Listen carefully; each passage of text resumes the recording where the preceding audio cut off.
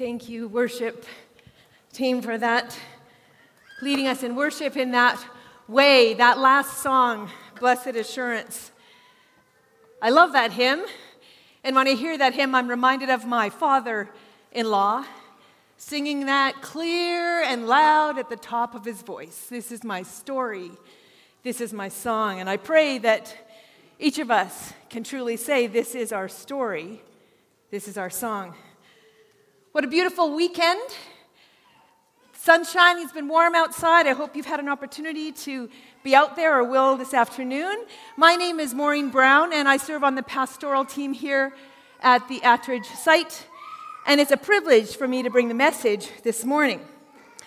So I had to do a quick change from a green shirt, lime green, to a black shirt. And as I was doing that, I was thinking, what does that mean? Fun, joyful, green, and black to come join in the sanctuary. So I hope that that's not indicative of where we'll be this morning.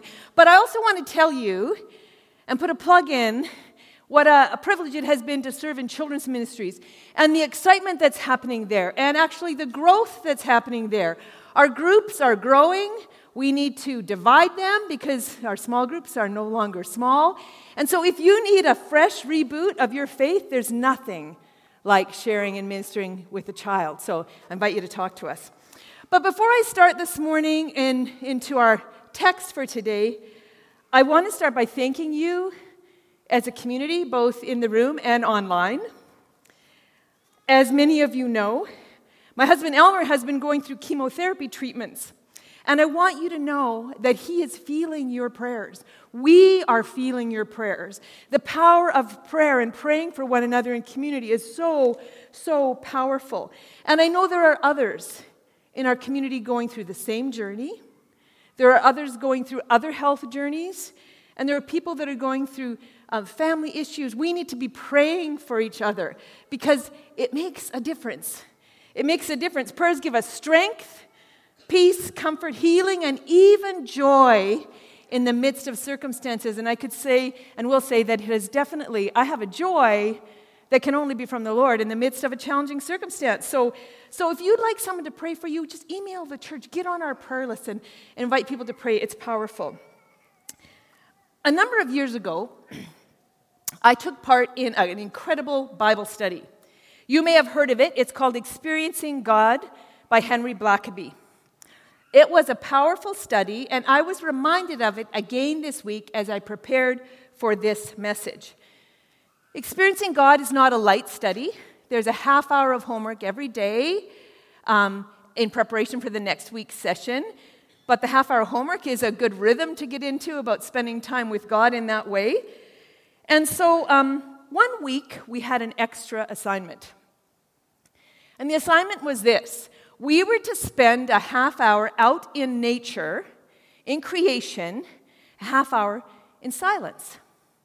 We were just supposed to observe and listen and be. And so in that silence, we were just supposed to see what we sense and what we observe. Now, that was a struggle for me, and not just the being silent part. But the other part was finding that half hour that I would go, because that wasn't, the kids were very little, so I had a baby and a toddler and an elementary age child at that time, and so it was hard. But I wanted to do my homework. So the night of the study, Elmer came home from work, and I said, hey, you have to, I've made supper, and here's the kids. I just got to go out and do this half hour. I have to go do it before we go tonight, because I want to have my homework done. And so I went outside. We lived in the country, and we had a long driveway. And I went outside, and I went out to conquer the half hour. So I'm walking down the driveway, and I'm observing everything. I saw ants. I saw grass. It was just like check, check, check. And it was windy, and the wind, my hair was blowing in my face. And it was anything other than a quiet, silent observing. It was just really kind of a panicky time. But I turned to the wind to get the hair out of my face. And when I turned, you know, kind of when you face right on the wind, you can get that hollow silence.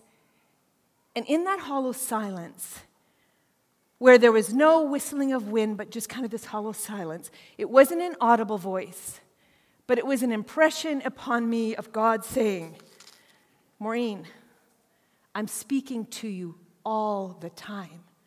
You just don't stop long enough to listen. We pray with me. Heavenly Father, I thank you. I thank you for that time in my life, but I also thank you for that time in each of our lives where we stop long enough to listen. So this morning, Lord, will you open up our hearts and minds to what you want to hear us to hear this morning? Lord, as we stop and we're in this space, Lord, will you speak to us? The things that are of me, will those things fall away, please, Lord? And the things that are of you, those are the things we want to really stick with us. Thank you, Lord. I pray these things in your name. Amen. There was a number of things, key things in that Experiencing God Bible study. And if you've done it, you may have remembered these. He talks about 7 realities that happen and allow us to experience God. And I would like to share the first 4 with you. The first one was God is always at work around you. Always at work, whether you know it or not. Even when you don't know it, he's working always. The second one was God pursues a continuing love relationship with you that is real and personal. The third one is God invites you to become involved with him in his work, to join him in the work that he's doing around you. And the fourth one, which is kind of today what we're talking about, God speaks by the Holy Spirit through the Bible, prayer, circumstances, and the church to reveal himself, his purposes, and his ways. So if God is at work around us all the time, and he invites us to join him in his work, if we are believers and we have a relationship with Jesus as our Savior, the Holy Spirit is in us, and the Holy Spirit speaks to us. And so the question we need to ask, and that I hope we ask this morning, is do we see the Holy Spirit at work in us and around us? And if not, are we stopping long enough to listen? Are we paying attention? As we have journeyed through the book of Acts, we know that opposition does not stop God's work. Acts 8, 1-3 talks of a great persecution that broke out against the church in Jerusalem, and the church was scattered. Pastor Reg talks about the church as a movement that is empowered and guided by the Holy Spirit. So this scattering had consequences, but they were good consequences. It expanded the movement of the church. In Acts 1:8, it says, "But you will receive power when the Holy Spirit comes on you, and you will be my witnesses in Jerusalem and in Judea and Samaria and the ends of the earth." So this morning, we're in Acts 8, 26-40, where Philip is led in a supernatural way. He responds faithfully and is part of spreading the gospel to the ends of the earth. And so we need to remember that this Philip that we're talking about here is not the apostle Philip. This Philip is one of the 7 deacons who was to serve the widows. But there is a shift, and he becomes known as Philip the evangelist. Acts 8, verse 26 says, "But an angel of the Lord said to Philip, 'Rise and go towards the south, and go toward the south to the road that goes down to Jerusalem to Gaza, from Jerusalem to Gaza.'" Philip had been speaking to multitudes in Samaria, and now he is sent to a desert. He's leaving a place where there has been a great movement of the Spirit of God to go to a place where possibly there's nobody. But he obeys. And when he gets there, he finds that God does have someone that he is supposed to meet. And he sees a chariot. And then in verse 29, the Spirit told Philip, because he was listening, go to that chariot and stay near it. Now, the only word that describes how Philip responded to the Spirit here is obedience. Because he didn't know what was happening, but he was obedient to what the Spirit was saying. So there's 2 factors involved. He listened and he obeyed. So Philip ran to the chariot and he heard the man, the Ethiopian eunuch, reading Isaiah the prophet. And he asked him, "Do you understand what you are reading?" And he was answered with, "How can I," he said, "unless someone explains it to me?" So he invited Philip to come up and join him. And in verse 35, it tells us that then Philip began with that very passage from Isaiah and told him the good news about Jesus. So as I prepared the sermon discussion questions for this week, I stayed a little bit right with that verse because I invited people to think and reflect on what must have been said here. It's not recorded. It's not recorded. It says he began with that very passage and he told him the good news about Jesus. It's not recorded, but it caused the Ethiopian eunuch to believe in Jesus Christ and to be baptized. So that divine encounter led to an incredible conversion. And three main elements were involved. And the first one was the work of the Holy Spirit. The Holy Spirit had taken Philip down to Gaza, and the Holy Spirit had actually prepared the heart of the Ethiopian. The second element is the Word of God. Jesus is the one who the prophet was speaking about in the passage in Isaiah. All the prophecies of the Old Testament have taken on a new meaning. And so the gospel preaching Philip did on that day can be reduced to this. He preached Jesus. He preached Jesus. Last weekend, some of us attended a lunch to talk about the SASC-MB Common Understandings and Common Covenant. And the number one point of that, and it kind of brings us together, it reminds us who we are, it celebrates who we are, is Jesus is the center of everything. And so if something else starts to replace that, we're on the wrong path. So the third element here in this passage is the people of God. God uses the people of God. And this often blows me away because do you feel like you're worthy of being used? God's work. So many times I think he could accomplish his work without us. He's God, but he chooses us and he asks us to be involved. The Holy Spirit led Philip with an unmistakable voice and was on the scene ahead of Philip. And after Philip baptized him, the text tells us the Spirit removes Philip from that place. He just takes him up. He vanishes. Have you watched The Chosen, or if you've been watching some of Bible, that scene, it's just amazing. He baptizes him and then he's gone. And I think, why? What? But I'm not sure why that should surprise me or us, because everything that's happened has already been miraculous. But I was imagining the beautiful discipleship journey that those two could have had together. However, Philip's removed because the focus wasn't on Philip. The focus should never be on us. The focus should be on Jesus. Then when we are removed, the faith or transformation of the individual remains. God's plan for that encounter was accomplished. Because the next text tells us that the eunuch saw him no more, but he went on rejoicing. So it wasn't strange to him either. He went on rejoicing. The man can go back to his own country and spread the good news of salvation there. The movement of the church is going further to the ends of the earth. And we hear about where Philip was taken later in our series, but wherever he goes, he preaches the gospel. So what does this mean for us? How do we listen and obey the Holy Spirit's movement in our lives? Ephesians 2:10 says, "For we are God's handiwork, created in Christ Jesus to do good works, which God prepared in advance for us to do." God prepared in advance for us to do. Does that kind of like wow for you? Because I'm thinking, am I listening, God, to follow and obey and do what you've prepared for me to do, for us to do? He's gone ahead. And we have the Great Commission as the foundation in Matthew 28, verses 19 to 20. "Therefore go and make disciples of all nations, baptizing them in the name of the Father and of the Son and of the Holy Spirit, and teaching them to obey everything I have commanded you.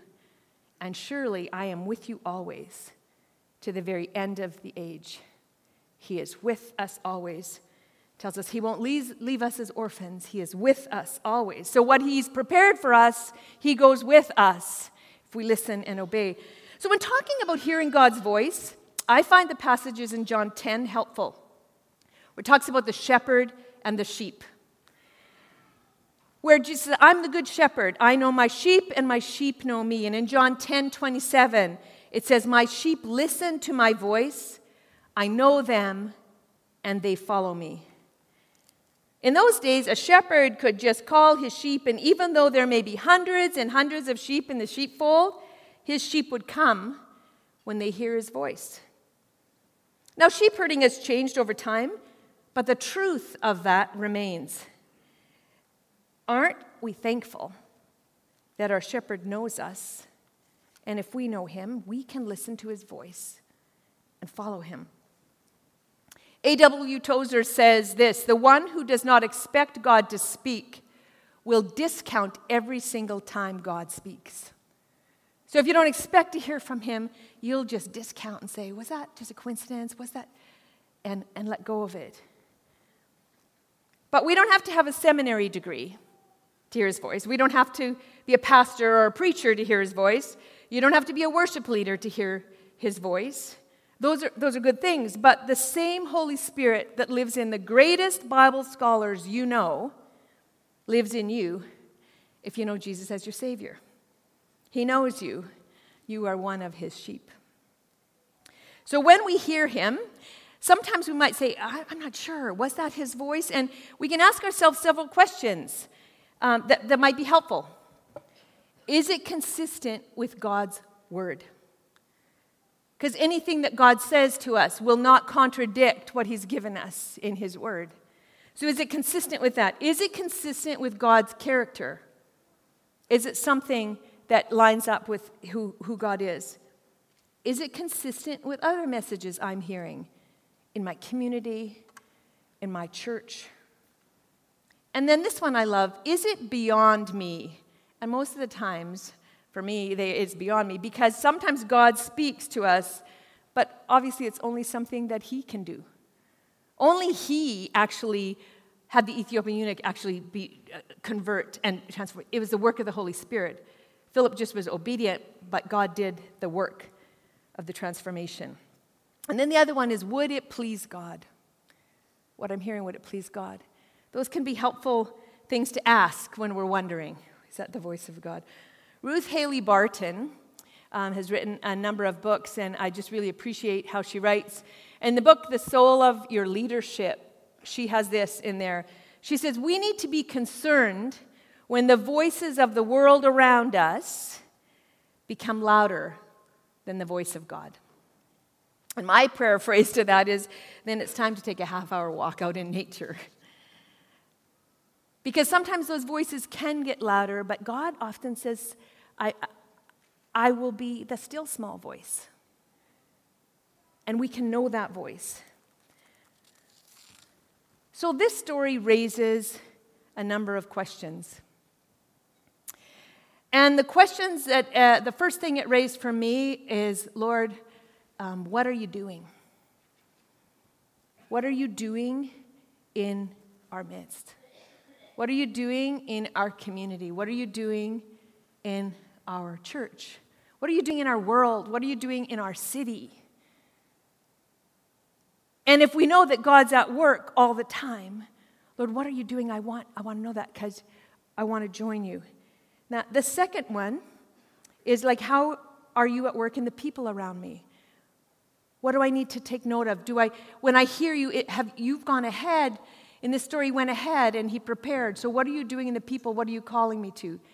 Help me listen and help me to obey. Other questions that you might have or that I had, what are the things that you have prepared for me and for us? Help us to hear. Help us to listen. I'm going to invite the worship team to come up and just conclude with some of the statements from the Experiencing God study. Because after we hear about the story of this conversion, it can make us think, what's happening around me? If God is always at work and he invites us to join him in his work, how do we listen? How do we obey? I was talking with a staff member this week, and we were talking about how listening and hearing and obeying, in this situation, we actually know the outcome. It was a story it told us with the outcome. Sometimes we obey and we don't know the outcome. And we go for a long time and we don't know the outcome. But the opportunity in that, or the invitation in that, or maybe it forces us to grow in our trust, to grow in our ability to trust that God will do what he says he will do, and as we obey, just trust him for the outcome. So no matter what you're going through today, the things you are carrying, the things that you are trusting in for the future or trying to trust for the future, I just want to invite you to come up after for prayer. We'll have prayer people at the front at the end of the service. And maybe your prayer is just going to be, I haven't heard God's voice for a long time, and I want to. Maybe your prayer is going to be, I actually want to be filled again with this Holy Spirit. We need to be asked to be continually filled. Lord, fill me. God can help. And as we remember these things, the Holy Spirit can give us strength when we feel weak, can give us guidance and wisdom when we need to make a decision, comfort when we're hurting, hope when something feels hopeless, and joy in the midst of challenging circumstances. Would you pray with me? Heavenly Father, I thank you for this morning. And Lord, I thank you for this story that just reminds us of, Lord, you are working and you speak to us. And Lord, will you help us to listen, and will you help us to create that space in our lives and in our days where we're just listening to what you're saying in your word, in our community, and spending time with you, God, in that way. And so, Lord, this morning, I know that by the power of you, Holy Spirit, you have messages all across this room, online. You're speaking to us. So, Lord, will you help us to listen? Will you help us to obey? And Lord, also, will you fill us so that we feel more of who you are, more of your presence, so that we're just, soaked in who you are. And we love you, Lord. And I pray these things in your name. Amen.